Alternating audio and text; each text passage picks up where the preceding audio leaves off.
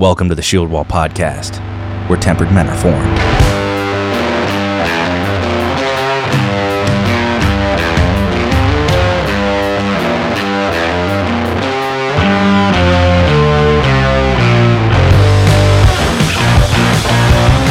All right, guys, we're back here with another episode with the Shield Wall Podcast. My name is Cody. I'm one of your hosts. Here in the studio today, I have a good friend. Hey, guys, it's me. It's Seth. How you doing? And then long distance, we have our buddy chiming in, one of the other co-hosts. You over there, buddy? Yeah, I'm here, man. Ethan Hardy, piping in. So where are you at? Piping in. That's a weird phrase. John I Piper don't in. pipe, guys, I promise. Ethan Hardy. Just piping in. RJ45 pipes over here.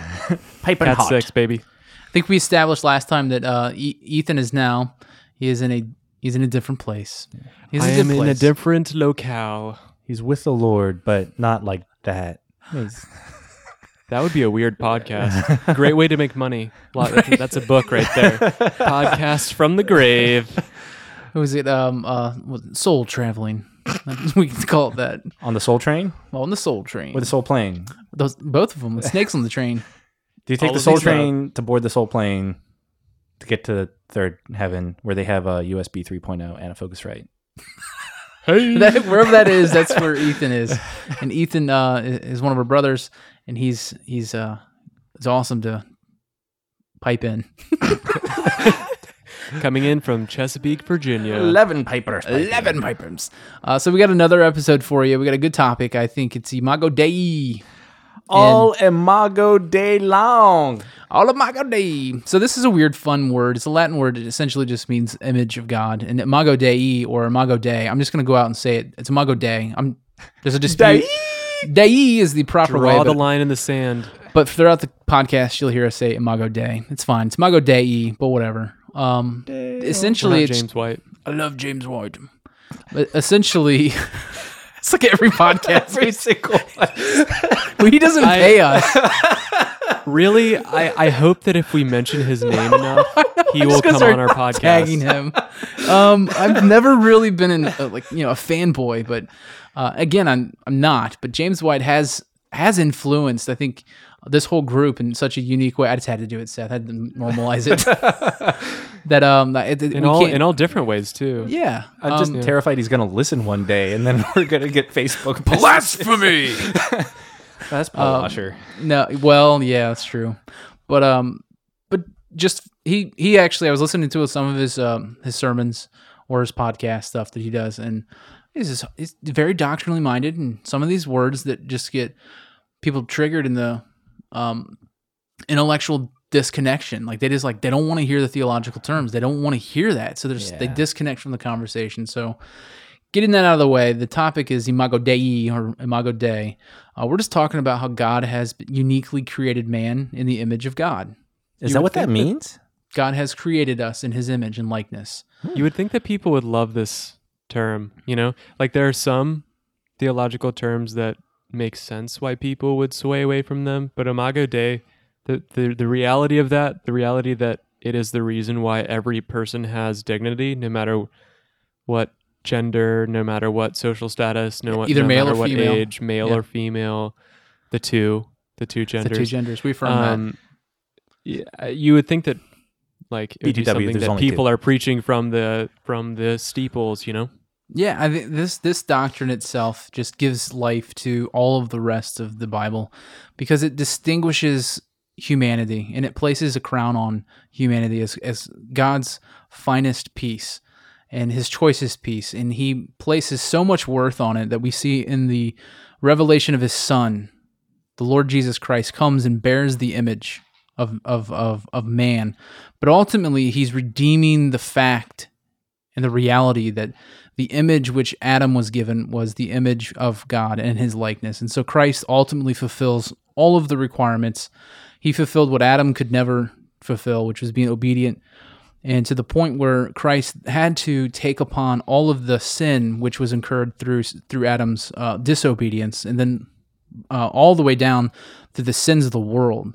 Christ bore every single one of those and sufficiently satisfied the wrath of God. And by way of that satisfaction, he's given us access to come back into a reconciled relationship with God. And it's through the blood of Jesus Christ we find our true redemption, our value is reaffirmed and reclaimed and redeemed, and we have purpose. And so image of God and image bearers, as image bearers, we have to find out in the Bible just core beliefs. Right. And that's kind of what we're going to go over. Genesis chapter 5, verses 1 and 2 is really the primer of this whole conversation. Yeah, because you talked about, Jesus and Adam. You were talking about the differentiation. I mean, the difference between them, kind of a compare and contrast, because the Bible calls Jesus the last Adam or the better Adam. And so Imago Dei associated with Adam in Genesis 1 is talking about, and God said, let us make man in our own image. And that's where this comes into play. So are we going to touch on that a little bit later? You want to touch on it now? Go ahead. Yeah. Go ahead and read that. Well, let me read the Genesis 5 to set it up because it gives a unique just presentation. Can you go to the Genesis like was? Yes. Yeah. This would be the text if you're looking for the proof text. Here we go to the context. In Genesis 5, verse 1, it says, "This is the book of the generations of Adam." See, Adam, he's the first image bearer, and he is the son of God in the sense that he is the first image bearer of God's likeness and image. And this is still verse 1, it says, "When God created man, he made him in the likeness of God. Male and female, he created them." So there's the distinctions between what Adam and the Hebrew meant. Adam is the Hebrew word that essentially can be summed up as mankind, but they're the same word. Adam's name means man, and then when God makes the distinction between man and female, he calls them man. He calls them the creational component of this is still distinctly applied to man. I am very triggered right now. Right, and so maybe here is where you start to see a hierarchy in a certain sense of what it would look like in a relational component between marriage, because they're married. God creates Adam and Eve as a married unit. They don't come out. They didn't have a choice. They didn't come out and flourish absent of God's covenant being placed on them. I don't think they cared about choice at that point. They did not care about choice because the choice which was given to them was absolute perfection. And that was a choice God made. At last. At last. I was thinking about that, yeah. This is bone of my bone. Oh my All God. right. And he blessed them and he named them Adam. So there's the point. He named them Adam. And when they were created, so Adam and Eve were created. Like we believe that the Bible says that he created all things with the word of his power. We believe in a literal creation. We believe that God has done that because we believe the word. Creation Shield Ball podcast episode to follow. Yeah, we'll come with that. Verse 3, when Adam had lived 130 years, he fathered a son in his own likeness, after his image, and he named him Seth. So there you see the direction that happens. This is post the fall. You see Adam having a child with his wife Eve, and it was in the image of Adam. So there's a separation, but go ahead with your verse that was preceding this. All right, because right off in Genesis chapter 1, lost my place. Excuse me. Genesis chapter 1, we see on the sixth day, then God said, "Let us make man in our image, after our likeness, and let them have dominion over the fish of the sea, and over the birds of the heavens, and over the livestock, and over all the earth, and over every creeping thing that creeps on the earth." So God created man in his own image. In the image of God, he created him. Male and female, he created them. Then it goes on. He blessed them, and God said to them, "Be fruitful and multiply and fill the earth and subdue it and have dominion over the fish of the sea and over the birds of the heavens and over every living thing that moves on the earth." I see right up the bat here that one of the things about being an image bearer is that is in a way like God is the role.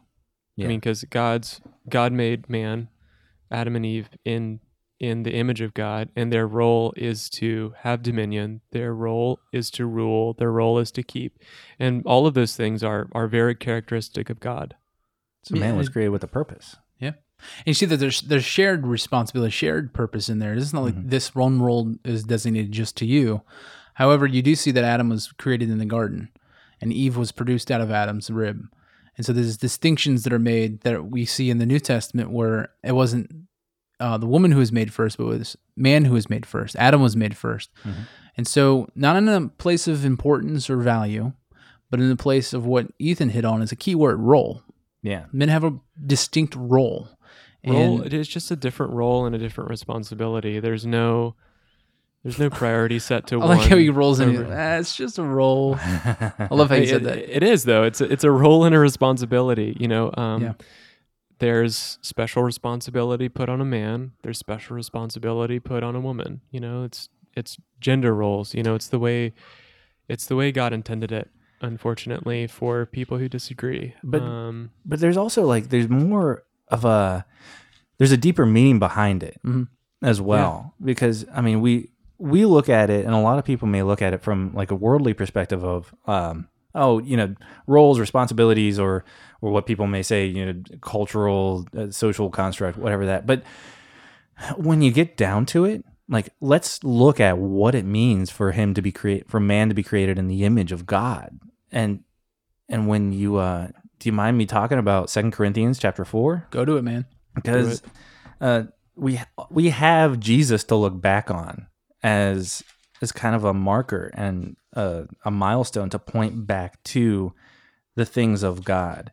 And Paul hits on this all the time, but he hits on this in one particular place in chapter 4 of 2 Corinthians, where he's talking about the gospel in contrast to what culture will accept.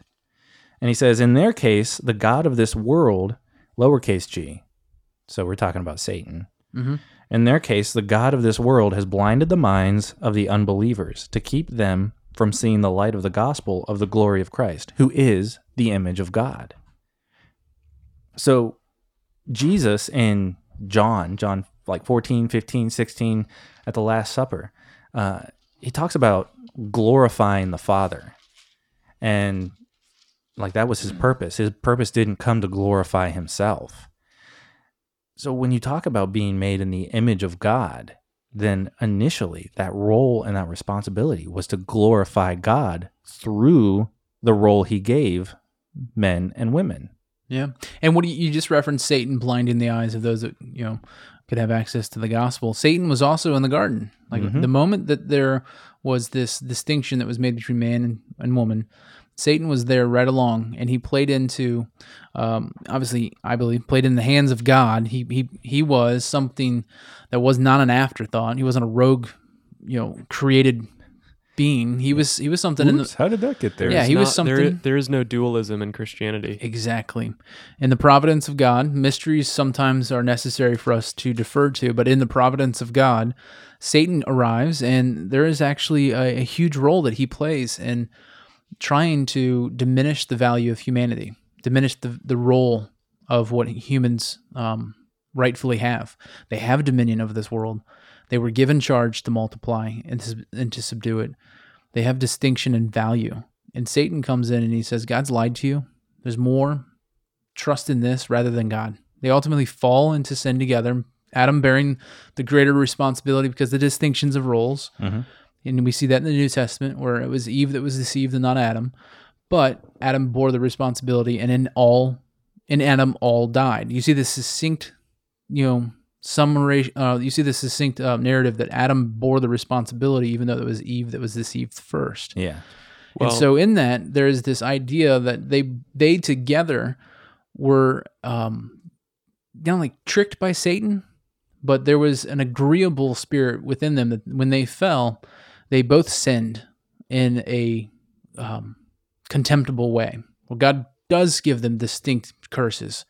He distinguishes what their life courses would look like, and he places on them distinctions yet again. The woman bearing children would be through pain, and even though the pain would be very hard for her to bear, she would still, this is my interpretation, or there's a difference of interpretations out there, she would still desire her husband. Mm-hmm. Her desire would be for her husband. And the husband, when he would go out and toil the ground, he would do it with sweat on his brow. He would do it with laborsome and a taxing rather than a blessing. And the soil would not return easily. He'd have to dig into the dirt and labor over it intensively. And along the way, you still have Satan, who is the serpent, and he's been cursed to the ground, and he is a deceiver from the beginning. He lies, kills, and destroys, and he's a deceiver. He's been given a final estate right there in the garden. All of this right there in the garden. Genesis chapter 3, verses 15 or 16, where the skull-crushing Savior is pronounced, that he would destroy Satan. And this whole event is not an afterthought. Like, Ethan, you can chime in here. It is not something that God, he saw and he just said, okay, what's my plan B? The plan A has always been that Christ would be the greater Adam. Yeah. And that in this pursuit of all of God's people, it was necessary that sin would have to enter the optimal or best of all worlds. In the mind of God, the value that's placed on humanity, even in its fallen state, is so high that you see in Genesis chapter 9, verses 6. Ethan, if you want to go to your note, you can see where you've placed how we are image bearers, and there's still more value on us than non-image bearers.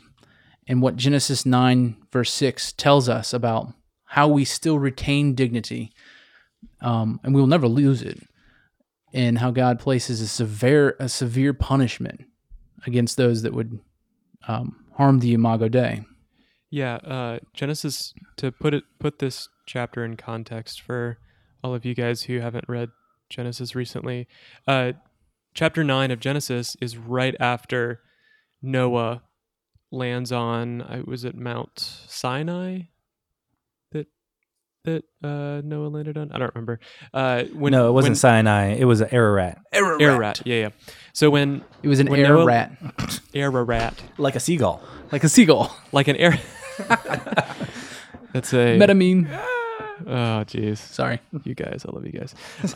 Yeah. So Noah landed on Mount Ararat, and this was the first rainbow. It's a great felt board.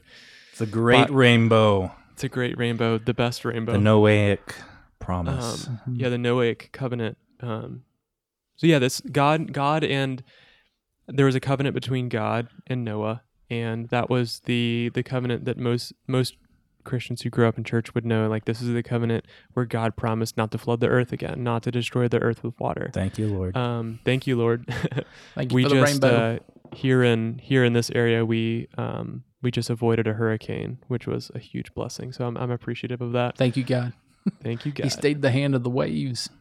So I'm gonna read Genesis 9:1-8. Here we go. And God blessed Noah and his sons and said to them, "Be fruitful and multiply." Here's a common theme. God continuously tells man to be fruitful and multiply, and fill the earth. The fear of you and the terror of you will be on every beast of the earth and on every bird of the sky, with everything that creeps on the ground, and all the fish of the sea. Into your hand they are given. Every moving thing that is alive shall be food for you. I give all to you, as I give the green plant.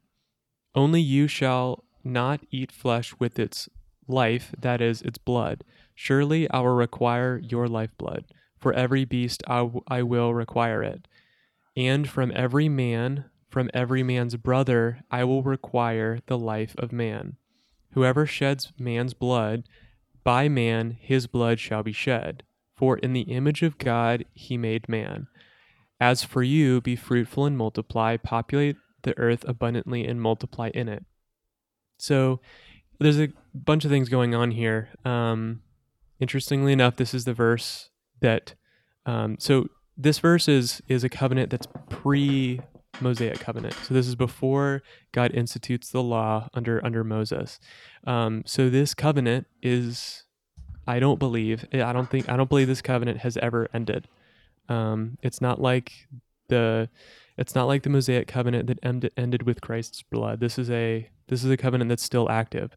So this is a verse that actually institutes the death penalty. Because it says in verse 7, getting controversial here. So because it says in verse 6, whoever sheds man's blood, by man his blood shall be shed, for in the image of God he made man. So we see here that God is saying, if man sheds blood, I demand his blood, because you are an image bearer. And this theme is talked about. This theme is actually readdressed or kind of elevated in the Mosaic Law. So Exodus 21:28-29 says, if an ox gores a man or a woman to death, the ox shall surely be stoned, and its flesh shall not be eaten, but the owner of the ox shall go unpunished. If, however, an ox was previously in the habit of goring, and its owner has been warned, yet he does not confine it, and it kills a man or a woman, the ox shall be stoned, and its owner also shall be put to death. So this is like... Are you in the habit of goring? Yeah, if you're in the habit of goring. So here in Genesis and in Exodus, we see two examples of God putting a very high priority, a high value on image bearers. Yeah. Like if a man has an ox that's in the habit of goring people and he's been warned and the man doesn't do anything to prevent it, then he should die. And these are it's death penalty. These are death penalty. You see that the dignity of all, right? Manslaughter. You see this, the premeditation of that. So this man didn't just get killed because the law of God is unjust. It is actually so just that it goes to the point of fulfilling justice, which is returning back to what another man deserves or what he's due. And to the point where you're mentioning the oxen and how an individual has to be responsible, and he has responsibility even over his cattle, even over the things that he manages, manslaughter. Right. I mean, that's what that would interpret into like the verse in Genesis 9 says, like, we are to be fruitful and multiply, and if our possessions cause death, harm, well, this is specifically talking about death to others who would normally be called to be fruitful and multiply, like that brings harsh punishment, because God sees man as someone who shares in his image, as something that is of utmost value. This would be a passage that PETA wouldn't technically like, because there's exact punishment. And not only that, there's the restitution of the individual who essentially died by the hands of this person. There's vindication even in his death. Yeah, I mean, because nowadays we would make excuses. We'd say, oh, well, that's just the natural... that's just the natural habit of an ox. If it sees a person, it's going to gore it. So why do you have to punish the ox? Well, God places a higher premium on the life and the blood of a human being than obviously we do in culture today. So much so than an ox, like more than an ox. And there's like that carelessness when Jesus talks about love your neighbor as yourself. Like, one, love the Lord your God with all your heart, mind, soul, and strength, and love your neighbor as yourself. In this, all the law and the prophets are fulfilled. Looking back here at you, Exodus. If this man loved his neighbor, he would have penned up his ox. Yeah, if he was fulfilling God's instruction to have dominion, like this man, like if a man has an ox that's in the habit of goring people and he doesn't do anything about it, he's not having dominion over creation. He's not having dominion over his ox. So it's like exactly what you're saying, Seth. It's both a violation of God's role in Genesis and all of the law of all the prophets, which is love your neighbor. So it's really a violation on all fronts. I mean, what this verse is saying is that meat is not murder. Yeah, and also you're seeing in here that the individual responsibility, meat is not murder. The individual responsibility for a man to be able to protect his family is right there in the very beginning. That if a man kills, obviously, the responsibility is that there would be capital punishment in return to him. But it's also saying right there's a defense that could technically be preemptive here. And men should be prepared to bear a sword and protect themselves at all times with I always like saying this, with a legal weapon. Yes. And acquiring that is based off your state statutes and stuff. Make sure you shall not be infringed. Yeah, shall not be infringed. But there's so many things in here. Christians just don't like guns. They don't just like weapons. Like, we do this because we love the Imago Dei. That's my reason. And I see it in here as it's necessary. If I have children, I'm responsible for them. Mm-hmm. I need to protect them. You'd be called to account for it. Called to account. I mean, guns, like, I don't want to go down the gun rabbit trail because that's a whole nother episode. But I've talked to Grace a lot about this because she comes from a different background than I do. She didn't grow up with guns in the house while I did.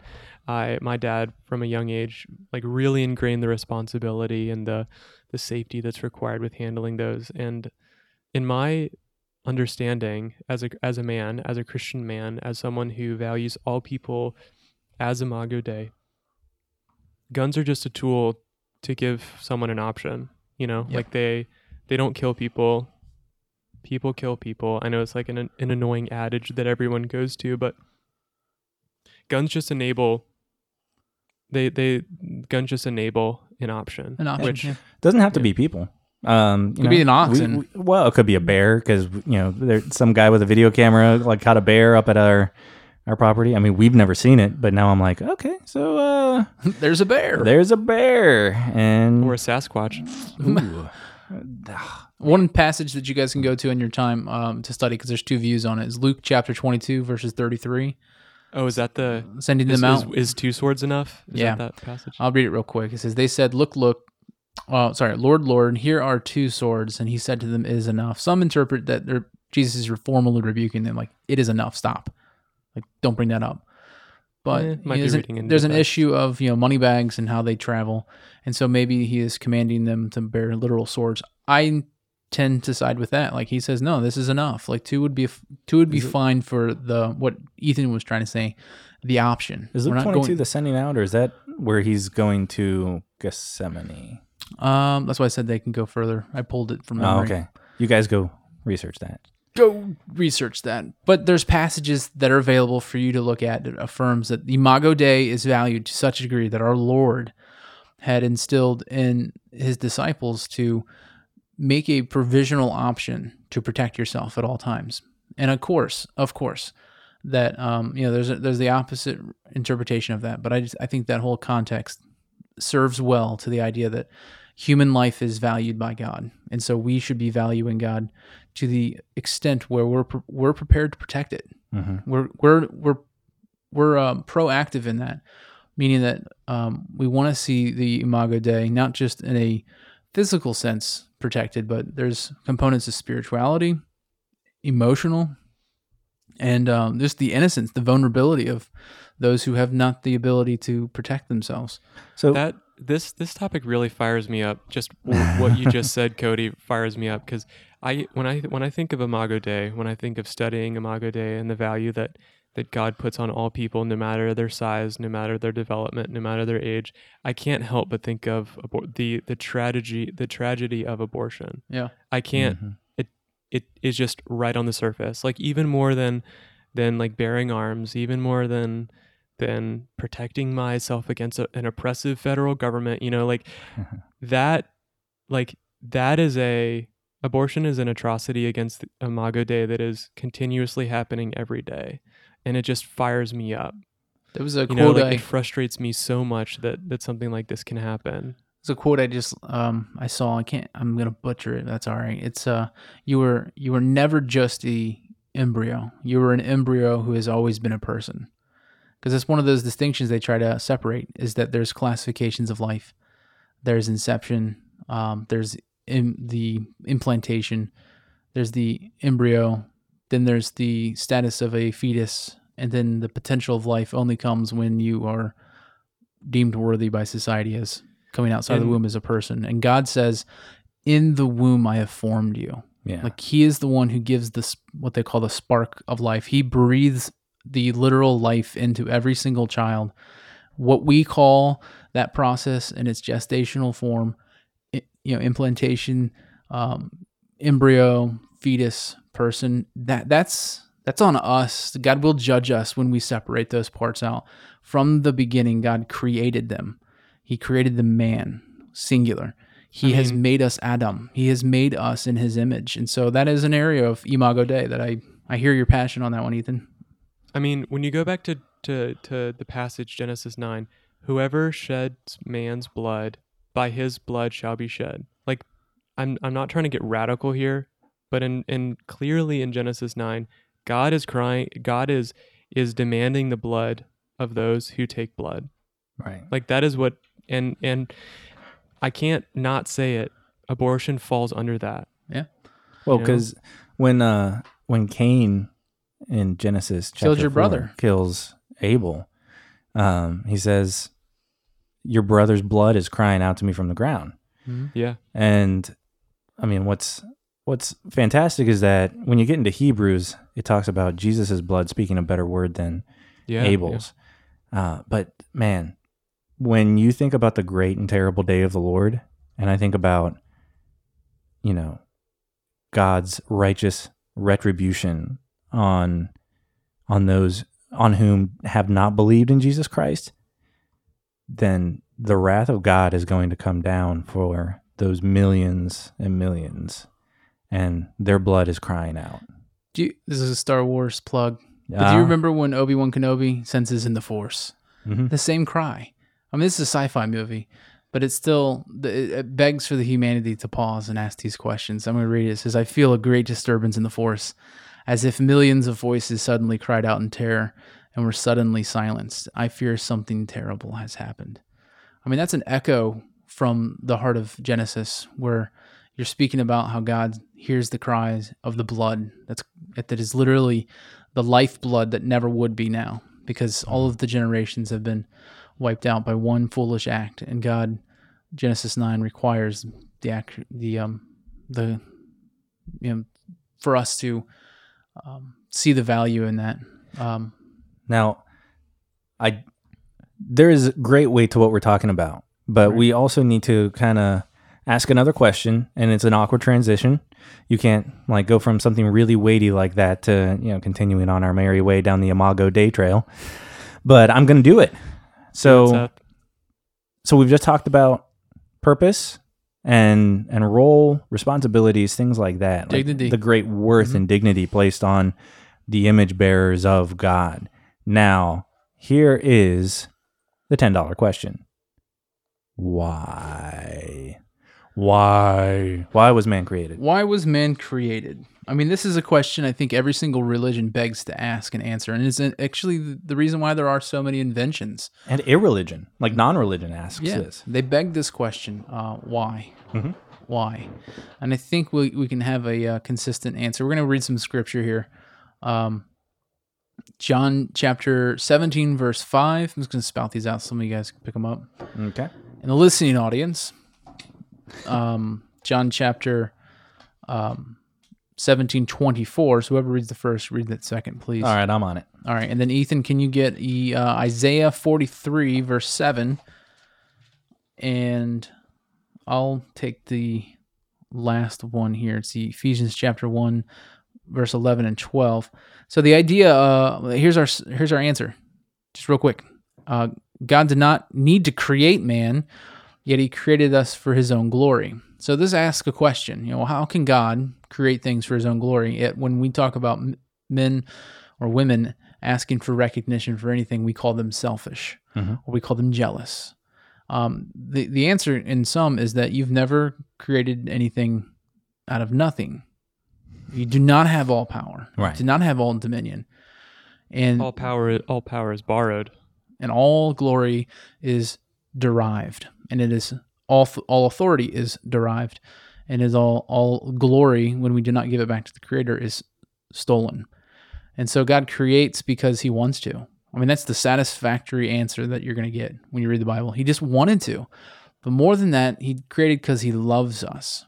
And these passages kind of outline the heart of God as to why would he create us.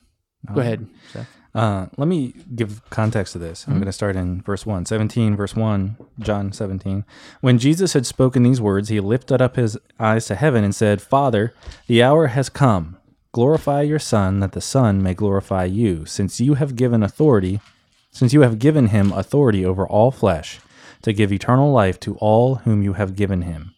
And this is eternal life, that they know you, the only true God, and Jesus Christ, whom you have sent. I glorified you on earth, having accomplished the work that you gave me to do. And now, Father, glorify me in your own presence with the glory that I had with you before the world existed. Before the world existed. Before the world existed. Glorify. You want me to jump to 24? Yeah, well, just maybe a sentence. What's that mean? What are you Dude. talking about, man? Oh. Give us your interpretation, man. So remember what we were talking about earlier, where in Genesis 1, God made man in his own image.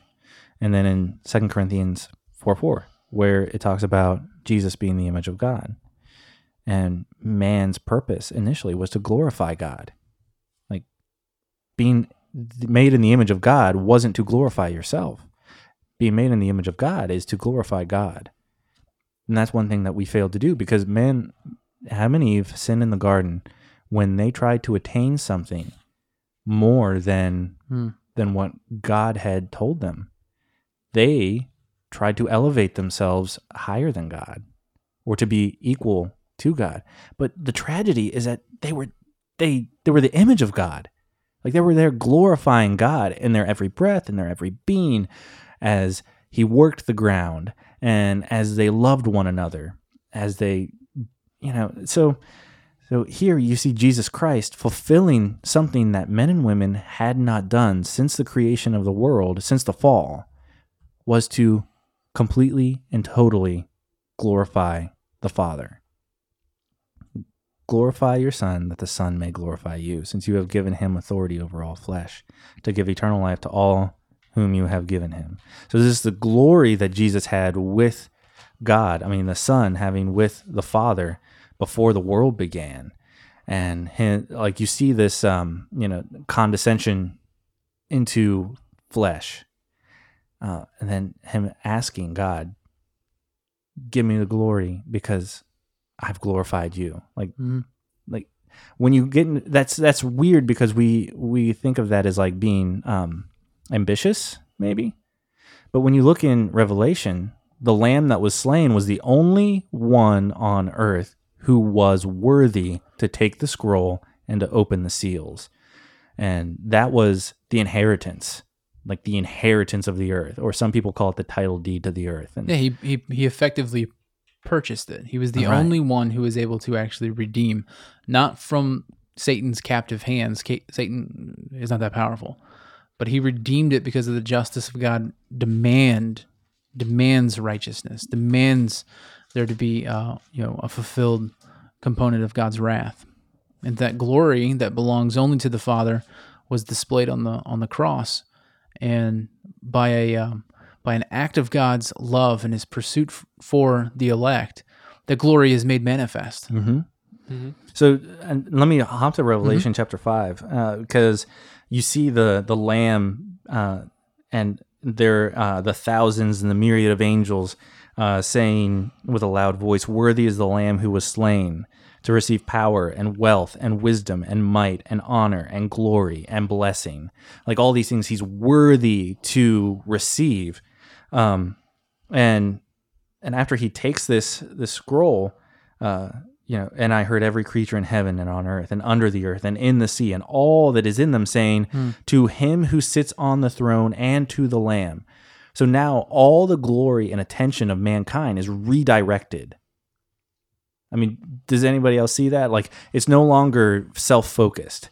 We're no longer earthly focused, earthly minded. It's now focused on two things: to him who sits on the throne and to the Lamb. Be blessing and honor and glory and might forever and ever. And the four living creatures said, "Amen," and the elders fell down and worshipped. So awesome. Glorifying the Father. That's the purpose of the image bearers of God. And in the I always love doing this, because I think that the saints who have come before us, we stand on their shoulders. The Westminster Shorter Catechism shows in its very opening first question, it says, "What is the chief end of man? Man's chief end is to glorify God and to enjoy him forever." There is no type of enjoyment outside of coming into fellowship with God. I mean, all that other type of enjoyment is like a fleeting. Yeah. Whoa. It is fleeting. Dude, you guys are 4 hours away. You got that like the exact same word. Who says fleeting?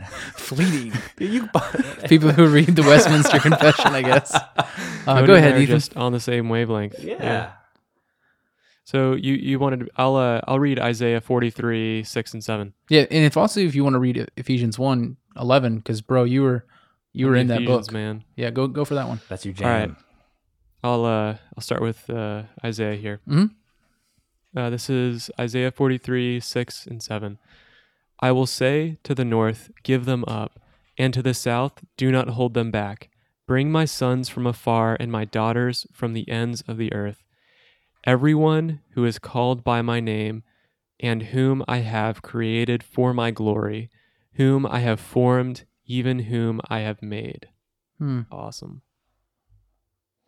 You have the Called by my name, created for my glory. the I love noble that. task of telling us what that means. Your turn. When I think of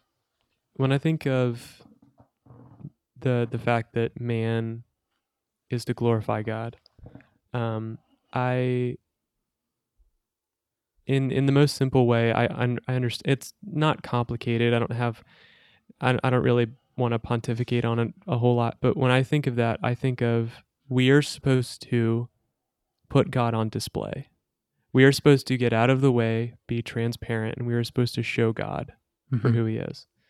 If I want to bring glory to one of my brothers in Christ, or to my girlfriend Grace, or to my future wife Grace, what I am doing is I am showing who they are, and in doing that, we do not, I guess, temper or color that representation. We just show them for who they are. So whenever I think of the fact that man is supposed to glorify God, I think that man is supposed to show God for who He is. That's as simple as, that's how I understand that verse. So Ephesians 1:11 through 12. All right. Of course, you threw me into like a huge long sentence. And we'll jump from this after you're done. We'll go to the next one. All right, I'm gonna start in Ephesians 1:9. He made known to us the mystery of His will, according to His kind intention, which He purposed in Him, with a view to an administration suitable to the fullness of the times. That is, the summing of all things in Christ, things in the heavens and things in the earth. In Him also we have obtained an inheritance, having been predestined according to His purpose, who works all things after the counsel of His will, to the end that we, who were the first to hope in Christ, would be to the praise of His glory. In Him you also, after listening to the message of truth, the gospel of your salvation, having also believed, you were sealed in Him with the Holy Spirit of promise, who is given as a pledge of our inheritance, with a view to the redemption of God's own purpose, to the praise of His glory. Man, that's twice he rolled that out. That might be important. Amen. Yeah, so to we're the praise seeing of His glory. we're seeing that theme right there, to the praise of His glory. That's beautiful. I think that is. Yeah. And it's actually, this is cool, guys, because, like, full disclosure, this is the first time that made sense. Hey-o. Talking about, like, expository. For Christ and for glory. When I was doing the Shield Wall study on Ephesians 1, honestly, I just read it through a few times when I was just talking to the guys and just being like, this is what this means. This is what this means. And like, this is how this whole chapter works together. Like, you really can't study Ephesians. Well, the majority of scripture, you can't just take chunks of it out. You have to really dig through it all. But yeah, I love this verse. Yeah. Well, and it goes back to the starting point in like verse 3, where it talks about, blessed be the God and the Father of our Lord Jesus Christ, who has blessed us in Christ with every spiritual blessing in the heavenly places. And I mean, it goes on. Like, that's, I can't go through all of it because you basically read just half of it. But like, He blessed us in Christ for this. And then you get to the end, for the praise of his glory. Yeah, and this allows, when we see the Christ and we see the end of ourselves, and we see the Christ and how he has come and he has died for us, and we're acknowledging our sin. We can't go anywhere else. I mean, this allows the commandment to love the Lord your God with all of your heart, soul, and mind, and our strength, because we cannot save ourselves. We cannot bring anything to God to bring him any glory except for the fact that we acknowledge our sin and our shortcomings, and we confess with our mouth that Jesus Christ is Lord. And in that, God's glorified, because there is no other way, no other name by which man can be saved. Mm-hmm. I mean, God being the saving, the glorifying, the eternal God that we serve, brings him much glory when we place back onto him the right perspective his creation should have, which is that we are utterly dependent upon every single thing that you have said. And he's told us, you're created with value, you fell, I've created a redemptive purpose and a plan, I've executed it through Christ, he's died on a cross for you. And it brings it back to like the pre-fall relationship. And even greater. Yeah. Mm-hmm. Yeah, it's one of the questions. It's like a C.S. Lewis. What other possible worlds would have made Christ more glorified? What other possible worlds would have made the eternal, infinite God more glory, bring him more glory than the one that we now see? Mm-hmm. This is the best possible scenario that God has for us. You know why it is? Because it's what he says it is. Yeah. And it's hard for people to realize and understand. But when we start to It is a really challenging topic. Yeah. I mean, the fact that my pain brings God glory is something to be wrestled with. Yeah. Or my grandparent, which is this is true, like my grandparent dying without salvation. Like that brings God glory in justice. Mm-hmm.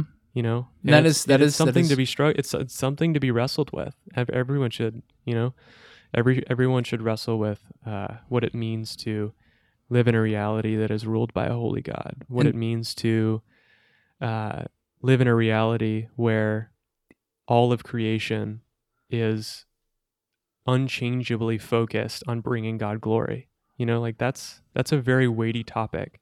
So here's a sorry, Ethan, go ahead. No, go ahead. Well, here's a part of you and I, Ethan, have exchanged certain dialogues over the years now, where we talk about free will. We talk about the component of free will and how that looks in a fallen world. One of the questions of just kind of formulating this for us is: did God create man unable to obey his law? So first question, and the answer to that is no. God created man able to fulfill his law. And in the garden, you mean, right? However, man has fallen. And since man has fallen, we have distorted not only our ability, but we have shorthanded all of creation, its potential. Well, that goes with the dominion aspect. I mean, when we fall, then, the ruler of a kingdom, when the king dies, the kingdom gets thrown in disarray. And when Adam and Eve were given dominion over the earth and they fell from God's grace, then that fractured the dominion of the earth. And that's why Satan is now known as the god of this earth, or the god of this world, the prince of the power of the air. Which is also why the world, and it's volcanic, it's dangerous, and you see how violent the world is. You see that it is explosive. It is you don't set a course into an unknown land because it's scary. You don't know the outcome, and it's a place where it's I've said it before, but it's dangerous. And so when you add the components of a fallen world who groans for its restoration in Christ as well, through the final restoration that Christ will place on it with a new heavens and a new earth, when you put the idea of we have a distorted image now in our flesh, in our mind, in our soul, we have a distorted Imago Dei, and you compound that with the inability that we have to fulfill God's righteous law, and that's going to create utter chaos in society. We're going to have injustice. We're going to have systemic. We're going to have a lifelong, generation after generation distortion of what God's character is, because we're supposed to be in the image and likeness of God, and we're not reproducing the image and likeness of God. We're producing the image of likeness of fallen men that bear a resembled aspect and intrinsic value and worth and certain areas of distinction of who God is. But ultimately, the purpose as to why Christ came was to restore, to recover, to give back to man the proper place of his dependence upon God. And by Christ coming in the flesh, he bears all responsibility. He takes on what Adam could not do, and what we could not do as well, to satisfy the law, all righteousness, bears the sin, and is a sufficient and a proper propitiation of all sin. There you go. And justifies all men who believe in Christ. And we become, in a very unique thing, new creations. We become in Christ. We now bear Christ image, and it's producing in us this progressive restoration of who we are supposed to be and what God initially created us to be in the garden. Christ is restoring us, and it's a beautiful act of God's love, because we could have never have done it without Him. He initiates it. He gives us the regenerating faith, and He allows us to walk in a new a path, and it's the path of righteousness. And that component of the Imago Dei summarizes where we're heading in this episode and where we'd like to end. And pass it over to Ethan if you got some points you want to talk about. Yeah, I think it's important to highlight that through Christ we are changed into more of His likeness. Like, we are always Imago Dei from conception to death, but through Christ's sacrifice, through God working out sanctification in us, through us adhering to Him, and all the while being pulled closer by God, we are made more into Christ's likeness. So that leads really well into Colossians 3:9 and 10.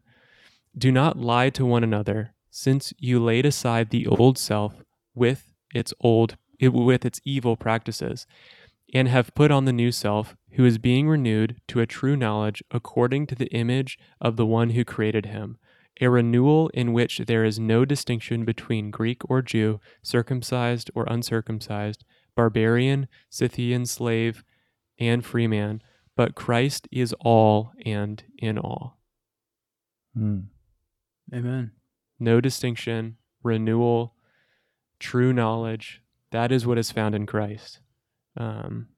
Like we are Imago Dei before all of this, but we are through Christ brought close, brought near, transformed, and unified. Like unified, exactly. So like as image bearers, there is no more peaceful and fulfilling place than to be in correct relationship with the Father and being made and continuously changed according to His likeness. So like that is the place where image bearers, people who are Imago Dei, that is where they are at peace, where they are secure, where they feel fulfilled, where they feel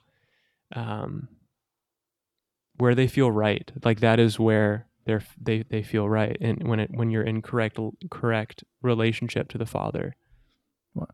So, and that leads perfectly into the passage that we want to close this out with, which is in 1 Corinthians chapter 15. And I'm going to start at verse 45. Thus it is written, the first man, Adam, became a living being. The last Adam became a life-giving spirit. But it is not the spiritual that is first, but the natural, and then the spiritual. The first man was from the earth, a man of dust. The second man is from heaven. As was the man of dust, so also are those who are of the dust. And as is the man of heaven, so also are those who are of heaven. just as we have borne the image of the man of dust, we shall also bear the image of the man of heaven. Just that distinction, like not even a distinction, just that comparison that, yeah, from dust we were brought and to dust we will return. But in Christ, we have the hope of our end being like that of Christ, where, Christ rose from the dead. And this whole chapter in 1 Corinthians, it's the chapter about resurrection. We have that hope that we will bear the image of the man of heaven. We do bear that image of the man of heaven when we believe in Christ. And Christ is seated in heaven. And Paul says we are also seated at his right hand in heavenly places. Right, Ethan? Amen. Amen. So, and man, like, the thing that sticks out to me as we've been talking about this is just the amount of love that God has for us, that we would be sinners destined for hell who rebelled against him. And God could have rightly smote Adam and Eve right there in the garden, and that would have been justice. But he showed mercy.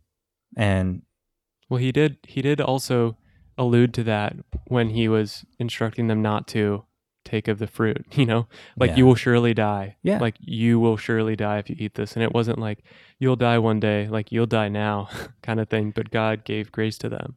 And that's awesome. John 3:16. God loved the world so much that he gave his one and only son, that whoever believes in him will not perish, but have everlasting life. Yep. Man. And that's offered to, and we say this, often as Christians, but that is literally offered to the whole world. The work of the Spirit producing in this world, all those that would believe is a mystery relief to God. How will they know and believe without somebody proclaiming the truth? Mm-hmm. And hopefully, after the last maybe 50 or 60 minutes, you've heard some persuasion in there that God loves you. God has cherished you from the very beginning. He's made you distinct in your role, both male and female. Some certain aspects of that, yes, are socially constructed, but God has placed on you a purpose, and your purpose, if you're hearing this and you receive the gospel, is to fulfill your God-given responsibility in the kingdom. Mm-hmm. And that's a beautiful act of love from God. If it sounds like if it's not loving, I look to the cross. I mean, he died for you, all those wounds, all the stripes. He died for you so that your wounds and your scars can be healed by him. And this is the gospel. This is the truth that we want to proclaim here at the Shield Wall podcast over and over and over again. Paul and Peter both had this theme where it did not bother them to remind you of the same things over and over and over again, primarily because we forget the most simple and basic things. Mm-hmm. And the most simple and basic thing we want to communicate is God loves you, and he does have a purpose for you, and it's in his beloved. It's in the kingdom. Receive Christ. It's a beautiful thing to do. We can't guarantee that all of life will be simple after that. You might actually have heartache and trouble, but it's where image bearers feel the most present, the most fulfilled, the most loved, satisfied, loved. Exactly. Yeah. It's where man from creation was intended to be. Man was originally created to be in right relationship with him, and since then, it has been corrupted. So if you feel lost, if you feel alone, if you feel unprovided for, if you feel orphaned, like that, all of those things can be and will be resolved through Christ. Amen. It won't be in a day, it might not be in a week, it might not be in a year, but through sanctification, which just means God bringing you closer to him, changing you into his likeness, over the years, those wounds will heal. Those wounds will heal, absolutely. Because that is where image bearers are supposed to be. We're supposed to be in God's in God's presence, in right relationship with Him. So we are not done with this topic of Imago Dei, but we We're just are starting. for this episode.